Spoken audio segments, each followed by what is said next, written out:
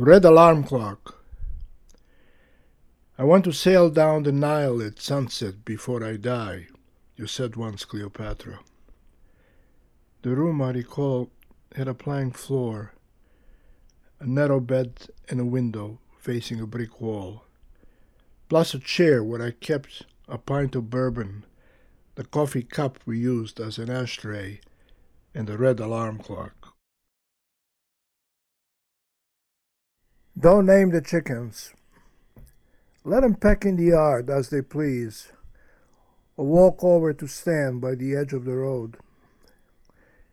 The roosters strutting about will keep an eye on them, till it's time for them to step under a tree, and wait for the heat to pass and the children to return to their toys left lying in the dust. For, come Sunday, one of the chickens may lose its head and hang by its feet from a peg in the barn.